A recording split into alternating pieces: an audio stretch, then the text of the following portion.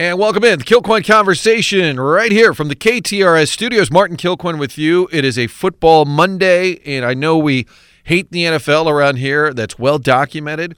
We hate the league. We love the game. That's been our saying since 2016 with the Rams exit. You cannot ignore the NFL as much as you want to. I respect people who have said, I don't watch. Now, that's a very small number in this planet that we live in. But I respect folks who say that. But I want to dig in on all of this. And Trey Wingo, friend of the show, will check in from Hawaii. I want to talk to Trey about his life after ESPN. He was on TV forever, really became ensconced in all of their NFL coverage, and then left after doing the morning show for a while. It was, Wingo and Golick, which replaced Mike and Mike. He leaves ESPN, and he seems to be having more fun than ever. He's online with Chase Daniel. They do a number of different football-related commentaries and videos. I think it's the 33rd team. But he's got his hands in a lot of different things. Lives in Hawaii. Seems to be playing golf all the time. I never thought I'd say I want to be Trey Wingo. We'll get into it with him a little bit later, talking NFL on this Monday. Much to discuss, including the Lions meltdown. You know, is it worse for Detroit fans to get your hopes up? You know, every year you just are the lovable losers. You don't go anywhere. It's fine. And then all of a sudden you've got a team. Wait a minute, this is going to be that year. This is that special team that finally gets to the Super Bowl. How short is the list? Never been to a Super Bowl. Browns, we know, Cleveland Browns, Detroit Lions, and Texans and Jags. It's a little unfair because they're newer.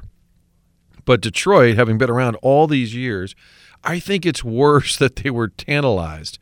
And at halftime, they're winning 24-7 over the Niners.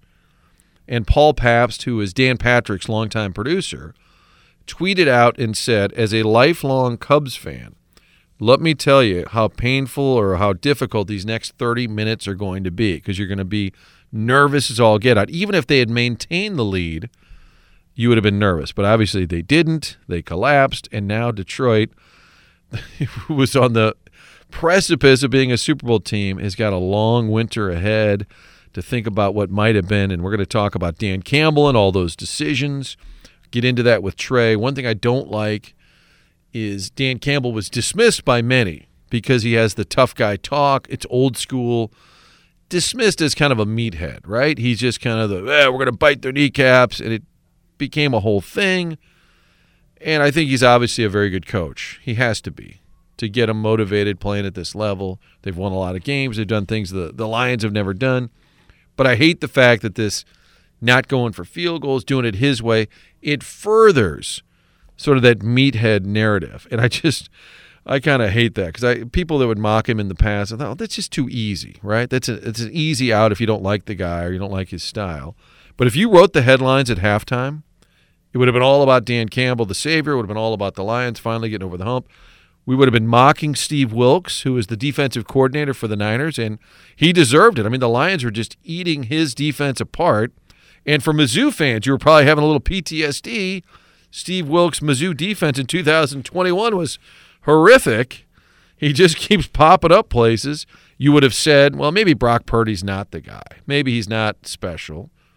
And you would have said Kyle Shanahan, yet again, in a big game, either wets the bed or collapses. All these things were true at halftime.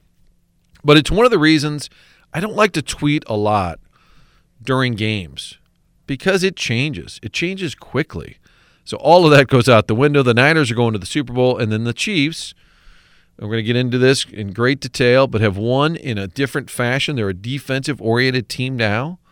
And Steve Spagnuolo, yes, that guy, one of the worst head coaches ever, one of the worst head coaches, and did a terrible job in the building, was a tyrant at times. He and Billy Devaney, it was a reign of terror. And I'll never change my opinion about that.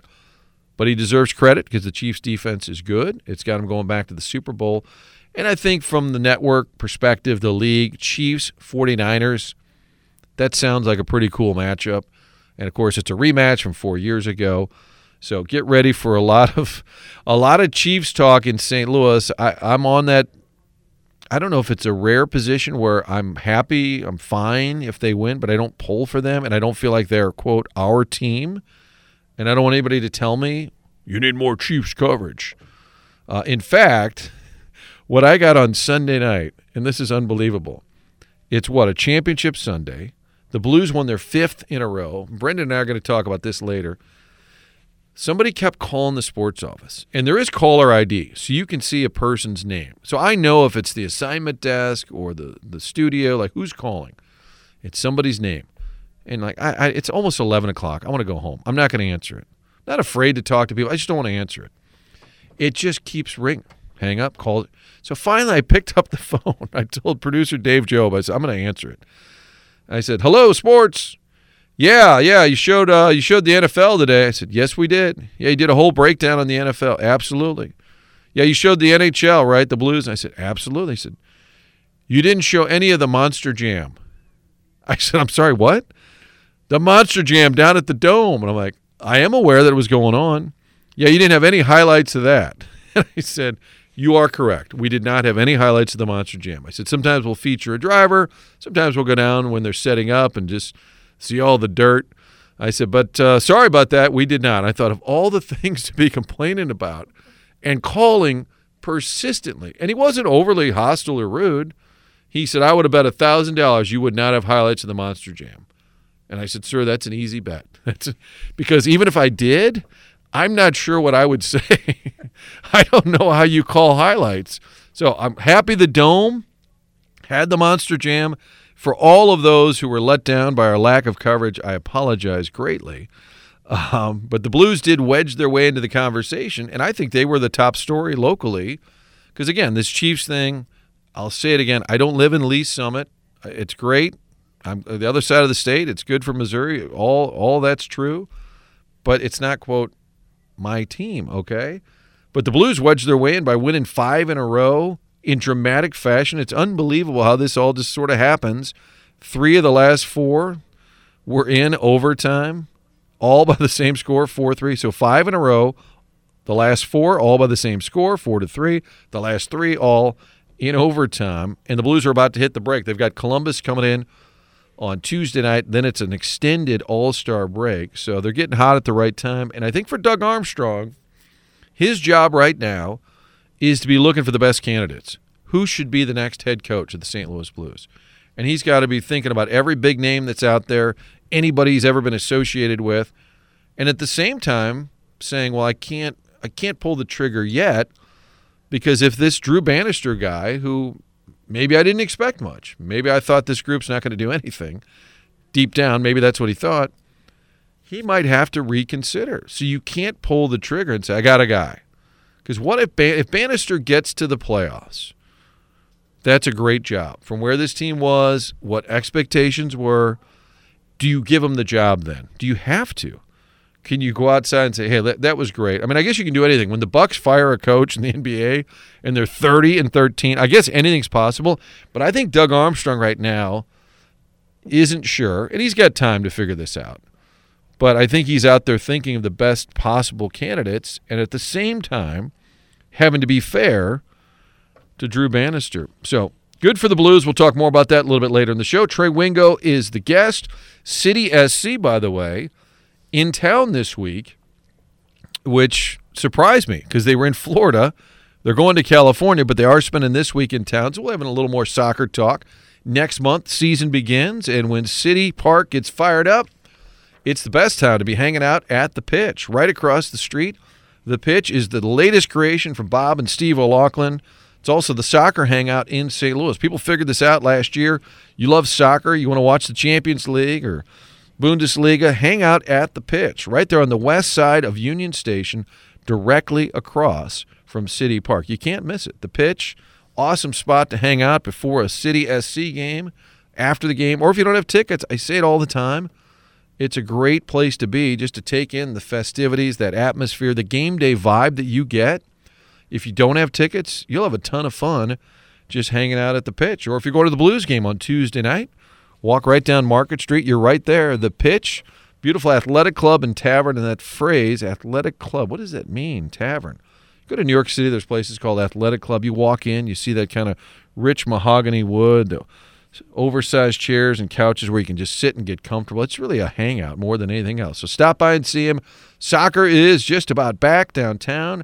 Also for lunch and happy hour, great place to hang out. For more, you can go to thepitch-stl.com. And joining us right now to talk some football, Trey Wingo. You know him well from his time here in town and also at ESPN. And I don't even know how to introduce you. You have so many different venues and ventures that you're a part of right now. The 33rd team. We see you doing videos with former Mizzou star Chase Daniel. Trey, good to talk to you. How is your football world? Martin, it's always good to be on with you. And, yeah, things are great here. I do a lot of work for the 33rd team. I do something with the Stunt app. Downloaded. It's basically Twitter, but just for sports. So all the crap that you have to go through to Twitter to get your sports content is already filtered out. It's just a great platform where people can just chop up sports. The Stunt app, download it whatever you want. Got a new podcast coming out after the Super Bowl with my former SportsCenter co-host Kevin Frazier for Amazon and Wondery called Alternate Routes. That whole premise is take one moment in sports history, like what happened to Trent Green from Vianney High School, doesn't get hurt in that preseason game against the Chargers. What happens to the Rams? Does Kurt Warner ever see the field? Does he become a guy whose life has made it to that movie? Or does Trent Green take all the glory and Kurt Warner is still back at the Hy-Vee store, stock and shelves in Iowa? So that's the whole premise of the show. Amazon and Wondery together. Real excited about that one. Oh, I love that premise. Now it's got my brain spinning with all these what might have beens, what could have been. And I feel like the easiest way for people, just go to Twitter and then you can find all of Trey's different projects that he's a part of.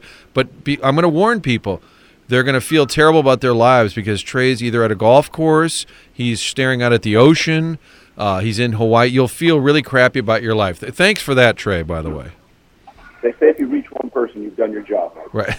So you're in Hawaii. Is this your winter time? You're not there year-round, are you?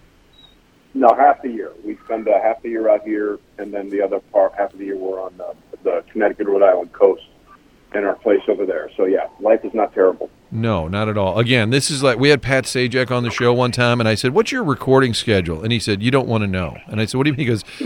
He goes, "I do about a week." A month, and then I'm back home, and I think he's in the Maryland area. And he goes, I'm home for like 3 weeks, and I fly out. In 1 week, we knock it all out. And he goes, you don't want to know my life. It's pretty good. And I'm like, okay. Well, let's dig in on this. Championship Sunday.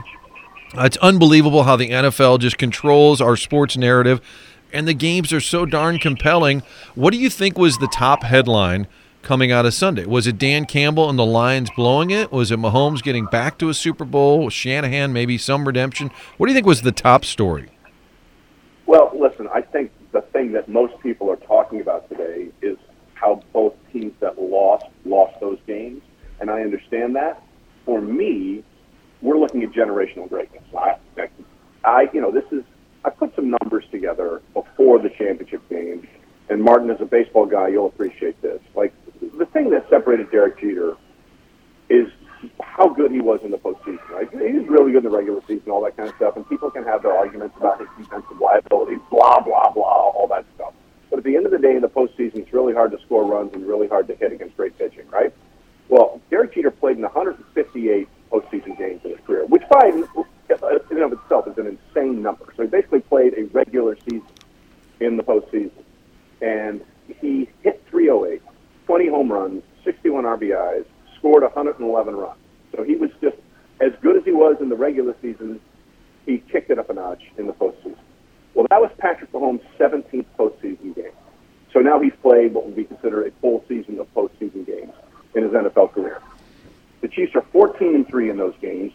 He's accounted for 45 total touchdowns, 8 turnovers, completed 67% of his passes, and has a passer rating of 107, which is a nice way of saying he elevates his play when it matters the most. I mean, they went down the field yesterday on their first 2 drives to score touchdowns on the road against the number 1 scoring defense in the NFL, and then they hung on because the Chiefs had the second best scoring defense in the NFL. So a lot of people are going to talk about Dan Campbell's decisions, and we can do that, and what Lamar Jackson didn't do, and I'm happy to have that conversation as well. But for me, whenever I see generational greatness, that's exactly where I gravitate towards too. This guy is on a path to be the greatest quarterback that has ever taken his hands under the butt of a center and received the snap. And you know what I notice is he's rarely touched. There's 2 things with the Chiefs. Why is Kelsey always open? You know he's going to be getting the ball. Why is Kelsey always open and Mahomes is barely touched throughout? I mean, just historically, you can almost, it's like when you pictured Warner in the heyday. He'd be back there flipping the football in his hand. He had so much time to look around. And a lot of it Mahomes creates with his legs that he buys time, but I feel like he's rarely touched. Yeah, well, listen, they did a great job revamping that offensive line after they lost the AFC Championship game, after they lost the Super Bowl to Super Bowl 55 to the Bucs, where they were out there with two starting tackles to start the season. Mitchell Schwartz and Eric Fisher, and their interior three. Now, Joe Thuney didn't play yesterday. Nick Allegretti played for him and played great, but their interior three: Creed Humphrey, Trey Smith at right guard, and Joe Thuney, when he's healthy, on the left guard, are as good as any three in football. That was the first time in 4 postseason games he was sacked. So you're right. They do a great job protecting him, even though they had some issues with their tackle. But you mentioned Kelsey, right? Kelsey now. There are 3 certainties in life: death, taxes, and Mahomes to Kelsey in a playoff game for a touchdown. They are the most prolific quarterback, pass catcher, touchdown tandem in the history of the NFL when it comes to postseason.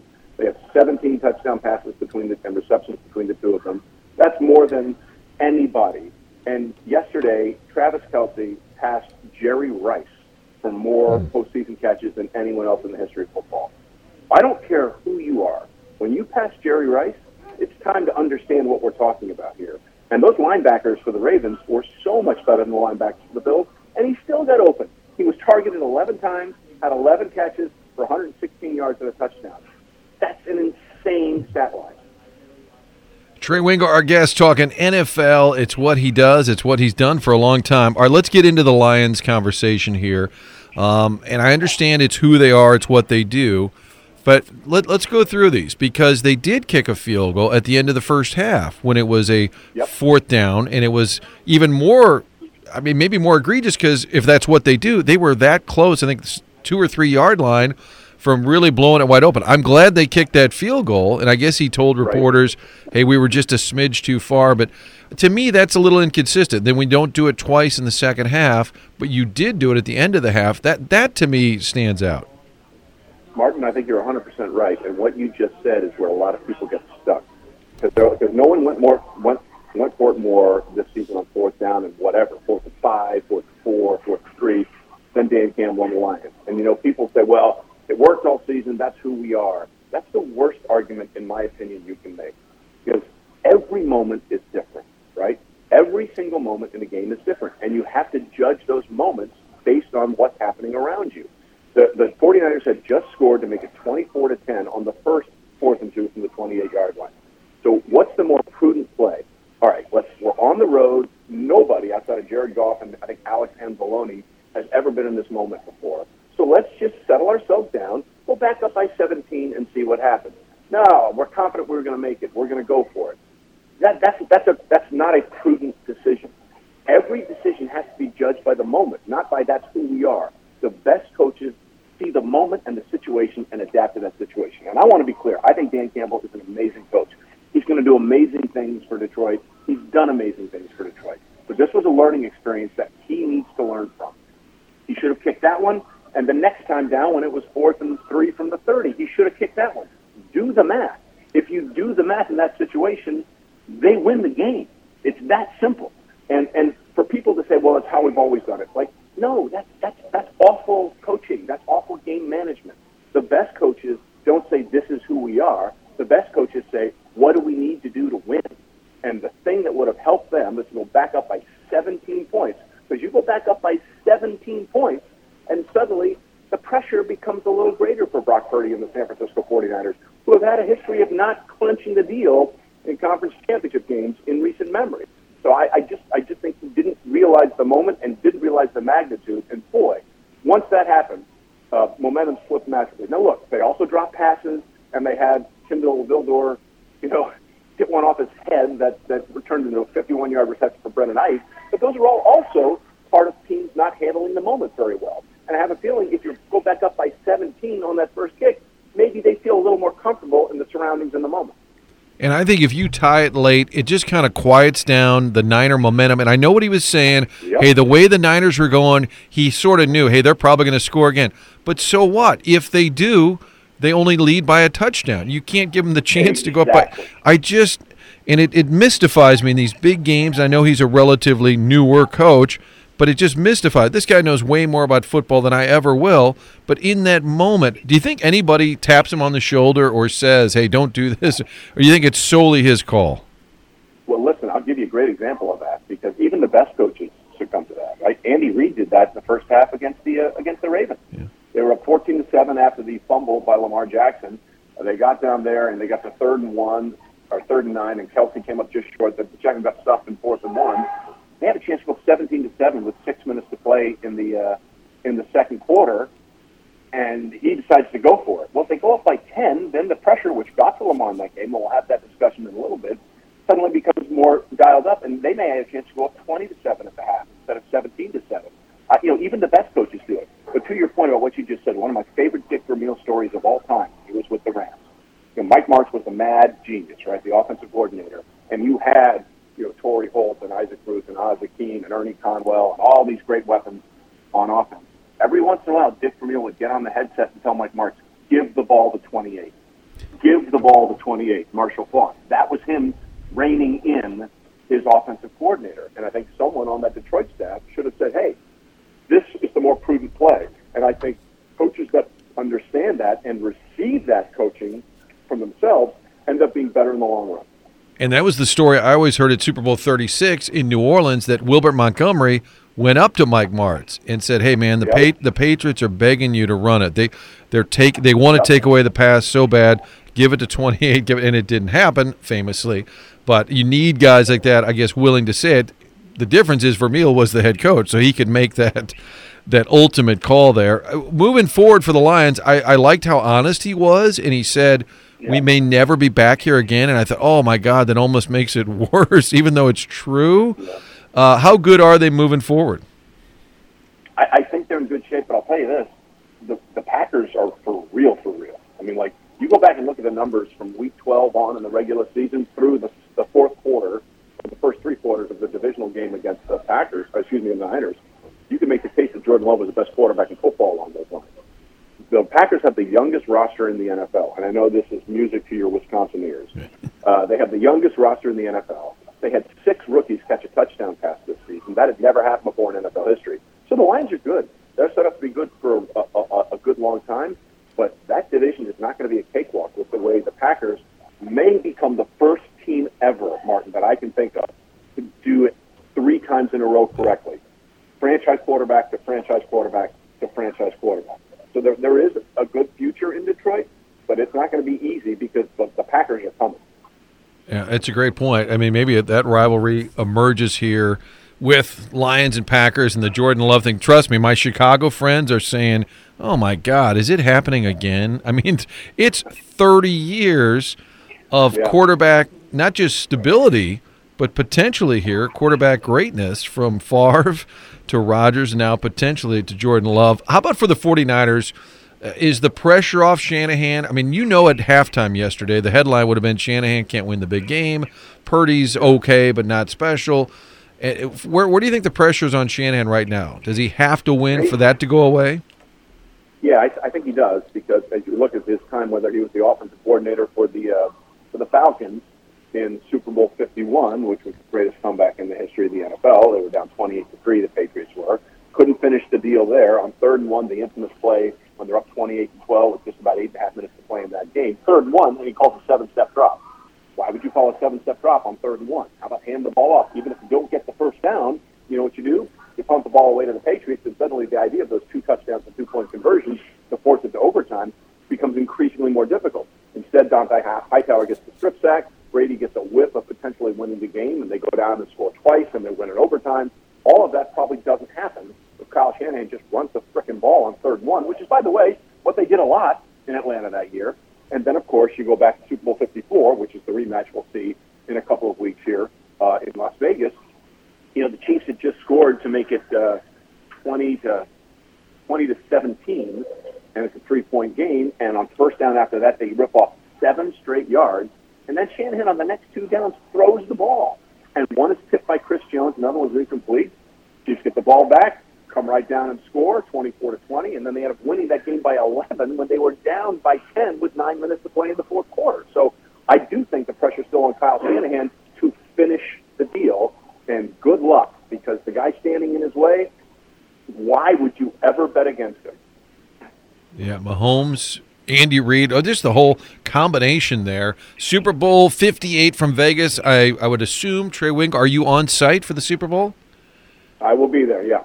Oh, you can't have a Vegas Super Bowl without Trey Wingo. How about a quick thought on who wins who that match? You said you can't bet against Mahomes and the Chiefs. I do think that last game, in media, we do it all the time, right? Oh, the last time you met in 1784, but this one's relevant because it's so recent. I think that'll get brought up a lot, and I think for Shannon it probably is on his mind. Who do you think wins? Well, listen, you're right, and I hate stats. Like they had this thing yesterday. It was like the Niners have been in 19% of all NFC Championship games. Like, well, great, but Jerry Rice and Joe Montana and John Taylor, all these guys, Ronnie Lott, they're not playing, so that has no relevance in this game. There are a lot of guys that are very similar. I think Brock Purdy is an upgrade from Jimmy Garoppolo, but Patrick Mahomes is Patrick freaking Mahomes. Like, doubt him at your own peril, He's played 6 seasons. They've hosted the AFC Championship game 5 years in a row. That's never happened. They've played in a conference championship game 6 straight seasons. He's going to his 4th Super Bowl. For perspective, okay? Everyone talks about Tom Brady as the GOAT, and you can obviously have that argument, not because of Super Bowl for me, but because he has every stat imaginable to back up his play. You know what Tom Brady did in his first full season as a starter? They didn't make the playoffs, okay? Now, they went on to win the next 2 Super Bowls, 38 and 39, but, the consistency we're seeing out of Patrick Mahomes and Andy Reid at this level has never happened before. It's never happened before. Is it possible San Francisco can win? Yeah, I think they're 2.5, 3-point favorites at this point. But why would you bet against this guy?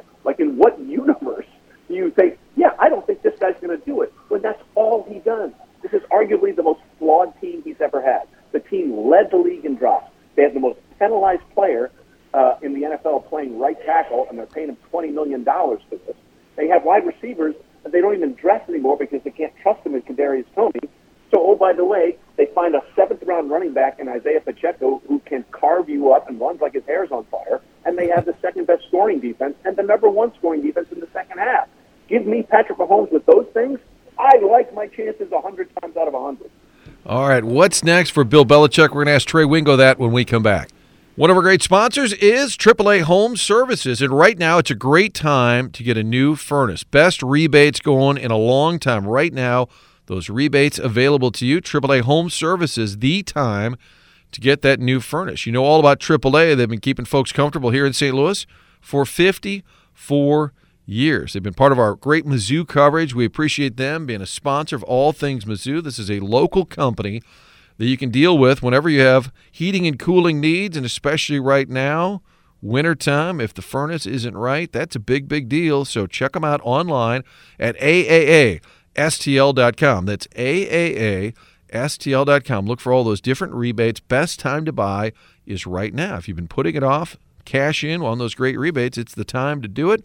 AAA Home Services. Home Services, what does that mean? How about appliance repair, electrical, plumbing, heating and cooling, all of it, one spot. AAA Home Services. They are your go-to place for all your home needs on the web, and also you can call them directly at 636-397-3200. 636-397-3200.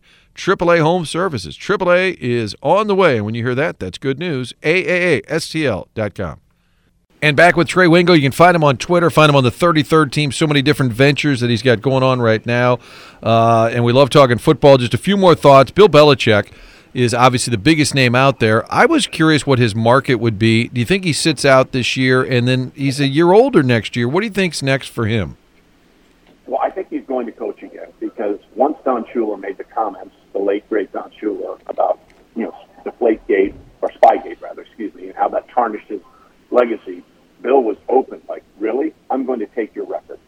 Obviously, it hasn't gone well the last 3 years in New England outside of when Tom Brady left. But Bill's smart enough, I believe, to know that what he's been through with Cam Newton and Mac Jones and Bailey Zappi, that if you don't have a quarterback, you can't win. So I'm going to throw a wild scenario out here. Don't be surprised if after this season, or maybe next, Big Red decides he's had enough and Andy Reid walks away. Or what's the perfect scenario for Bill Belichick? I don't think he's getting the job in Seattle. I don't think they want him to take the job in Seattle. But the idea of Bill Belichick suddenly walking into Arrowhead and inheriting Patrick Mahomes and potentially begin with. I mean, that's like Phil Jackson going from Pippen and Jordan in Chicago to Shaq and Kobe in L.A. That's how you get all those rings. And I do believe Bill is a coach. That's all he is. That's all he knows. That's all he wants to do. I'm not sure he's going to coach this year, but don't be surprised if there's a sudden resignation or departure in Kansas City that Bill Belichick pops up at Arrowhead next year. Wow, that is a fascinating deep tease, clip and save. Belichick to the Chiefs. That would be. I'll have to warn the media friends over there in Kansas City. Hey, we briefly talked about the Ravens not getting it done.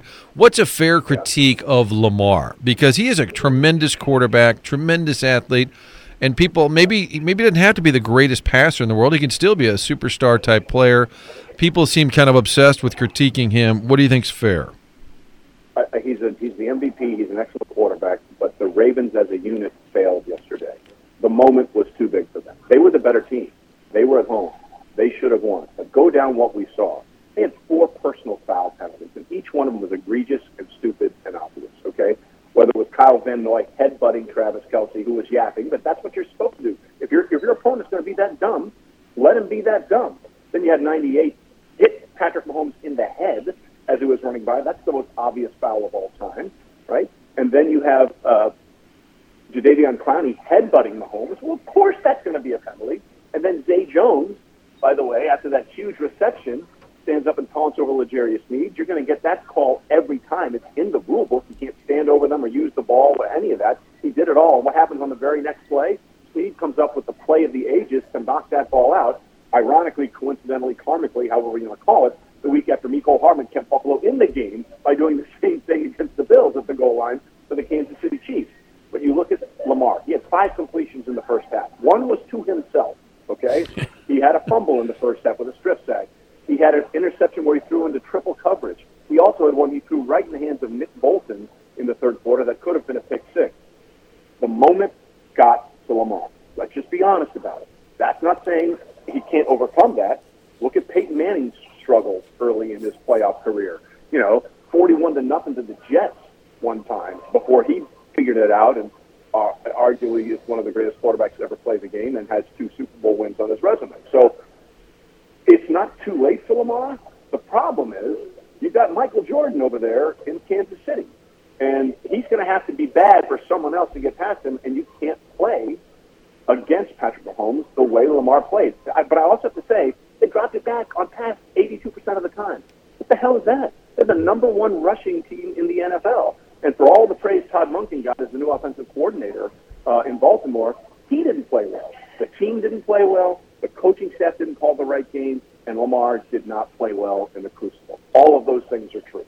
You know what's interesting? You've got the new show coming out, the new segment's called Alternate Route. I'm wondering if at ESPN you don't become, quote, the NFL guy or just, well-known with your NFL coverage. I wonder what – you were drawn to the league. You love the league. I know that. Grew up a Cowboys fan. But isn't it interesting for you, like if you don't get placed into the football shows there, you'd probably be working at the Golf Channel if I had to guess. That would be true. I'm doing some stuff for the PGA Tour as well, and I look like I'll be doing the U.S. Open and the Open Championship with NBC this summer, so I'm very excited about that. But you're right.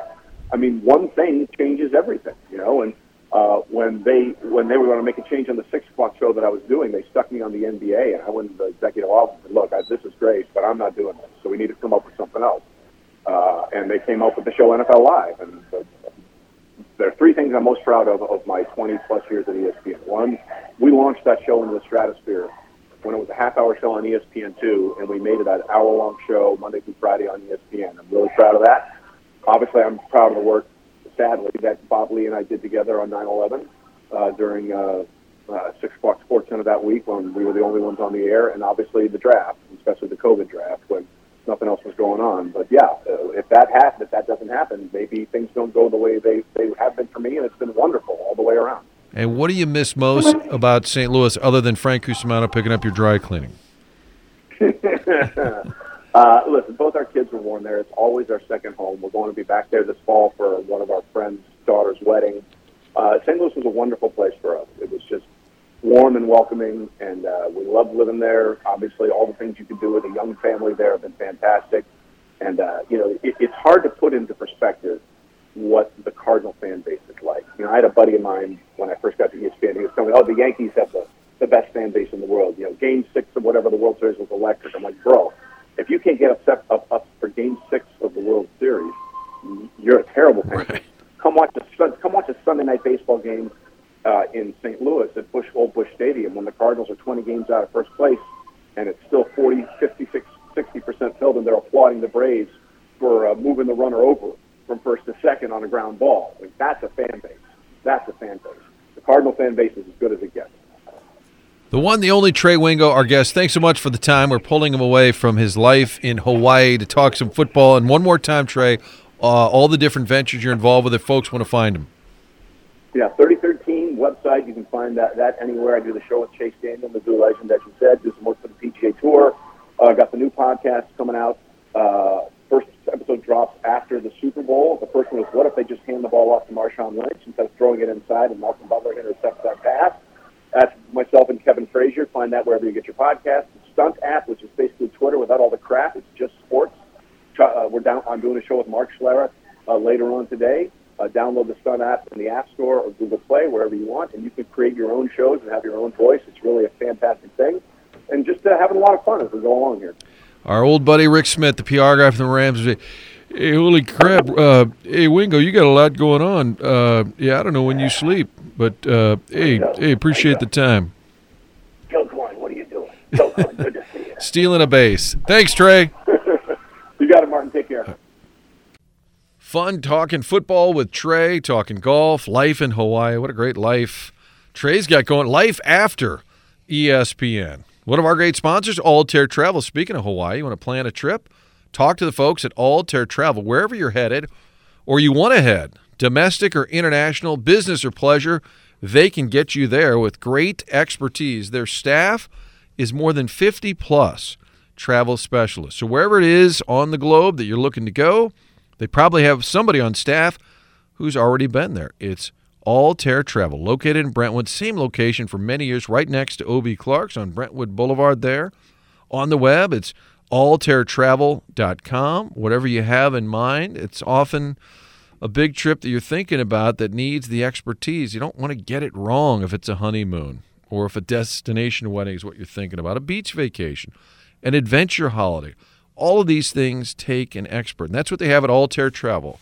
They have been doing this now for, more than 40 years, making them one of the largest full-service agencies in this region. So for all your travel needs, maybe businesses out there, you want to do some business incentives, they can help you with that as well. Whatever it is, domestic, international, business, fun, family event, last-minute little spring training trip perhaps, call the folks at Altair Travel, 314-968-9600. 314-968-9600. Get those travel dreams fulfilled at Altair Travel.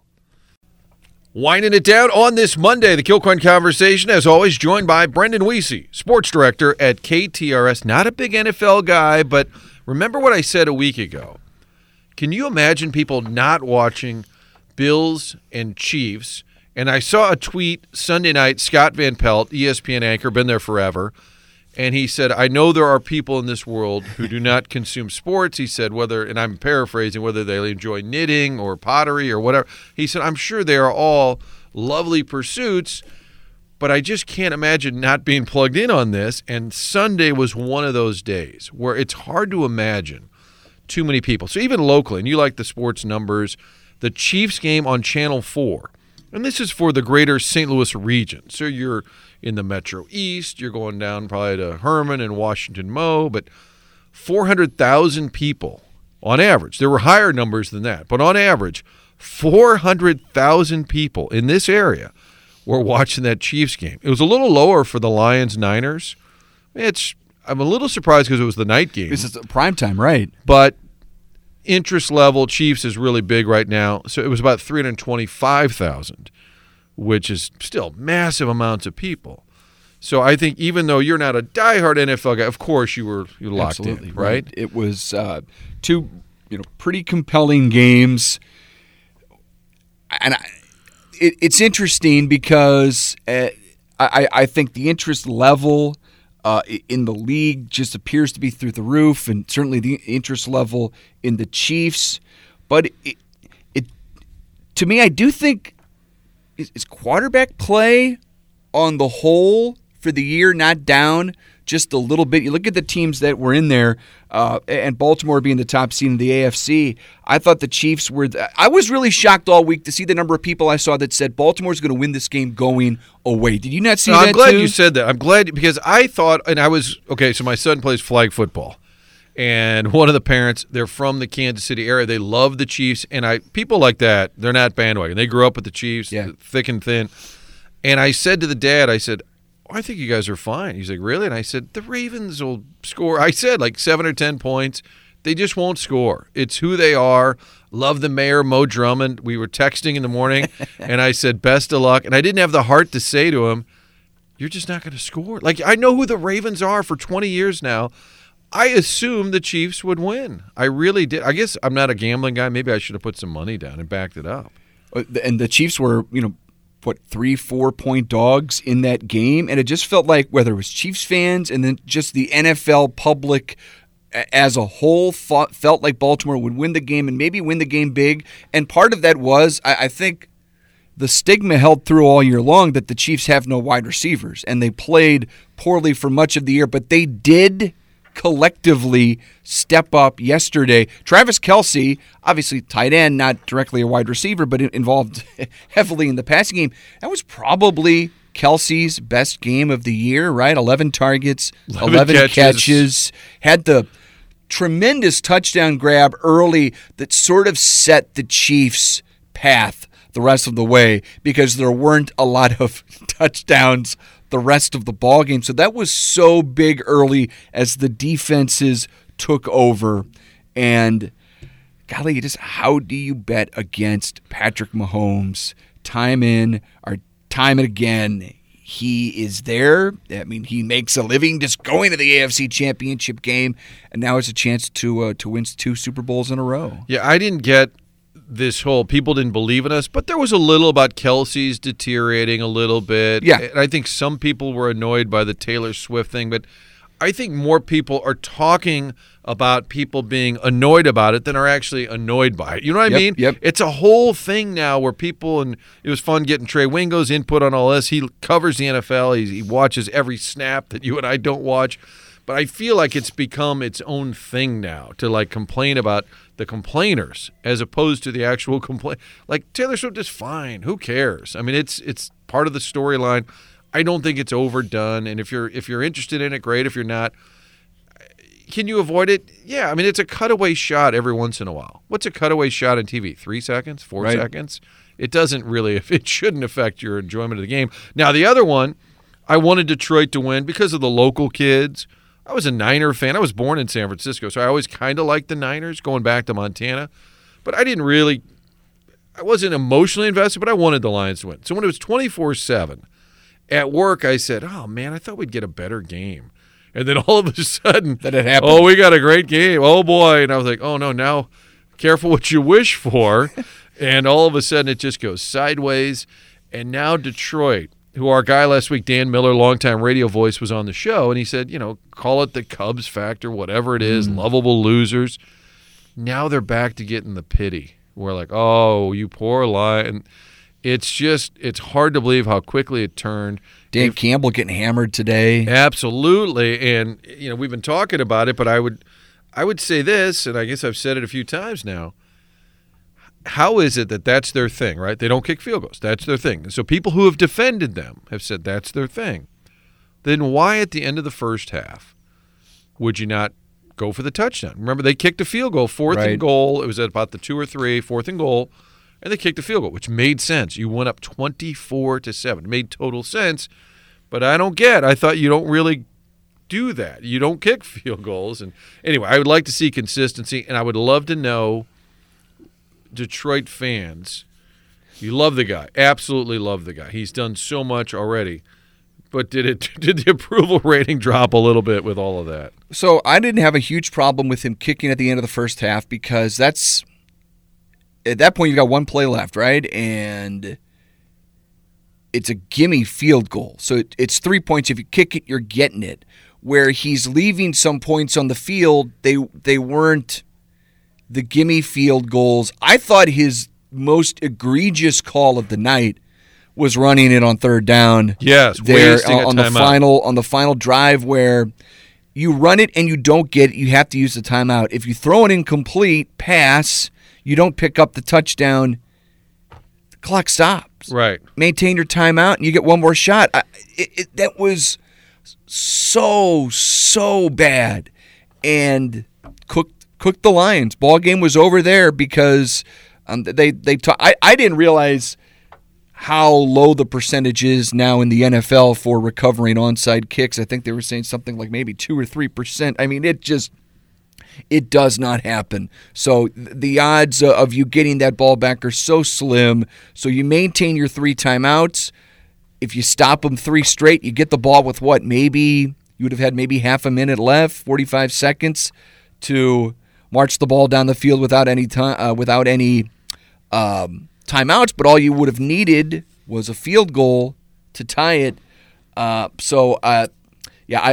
run on third down to me is I think the worst call, and what some found many questionable calls by Dan Campbell. Yeah, and again, it's who they are, it's their mentality, but I think maybe, and Jeremy Maclin said this on TV on Fox 2 Sunday night, he said, I get all of that, but in certain situations, certain moments, and now this is a former player at the NFL level, but also he's currently coaching, high school, yes, but he's got his coach brain on now, and he said, I totally understand all that, but I think there's certain situations where you got to take everything into account, and kind of like, this is who we are, this is what we do, but like right now, if we could potentially tie it with that late field goal, I think you got to do it. Anyway, it's fun to talk about. This is where the NFL wins. They are made for the debate shows because there's always so much fodder and there's so much to chew on.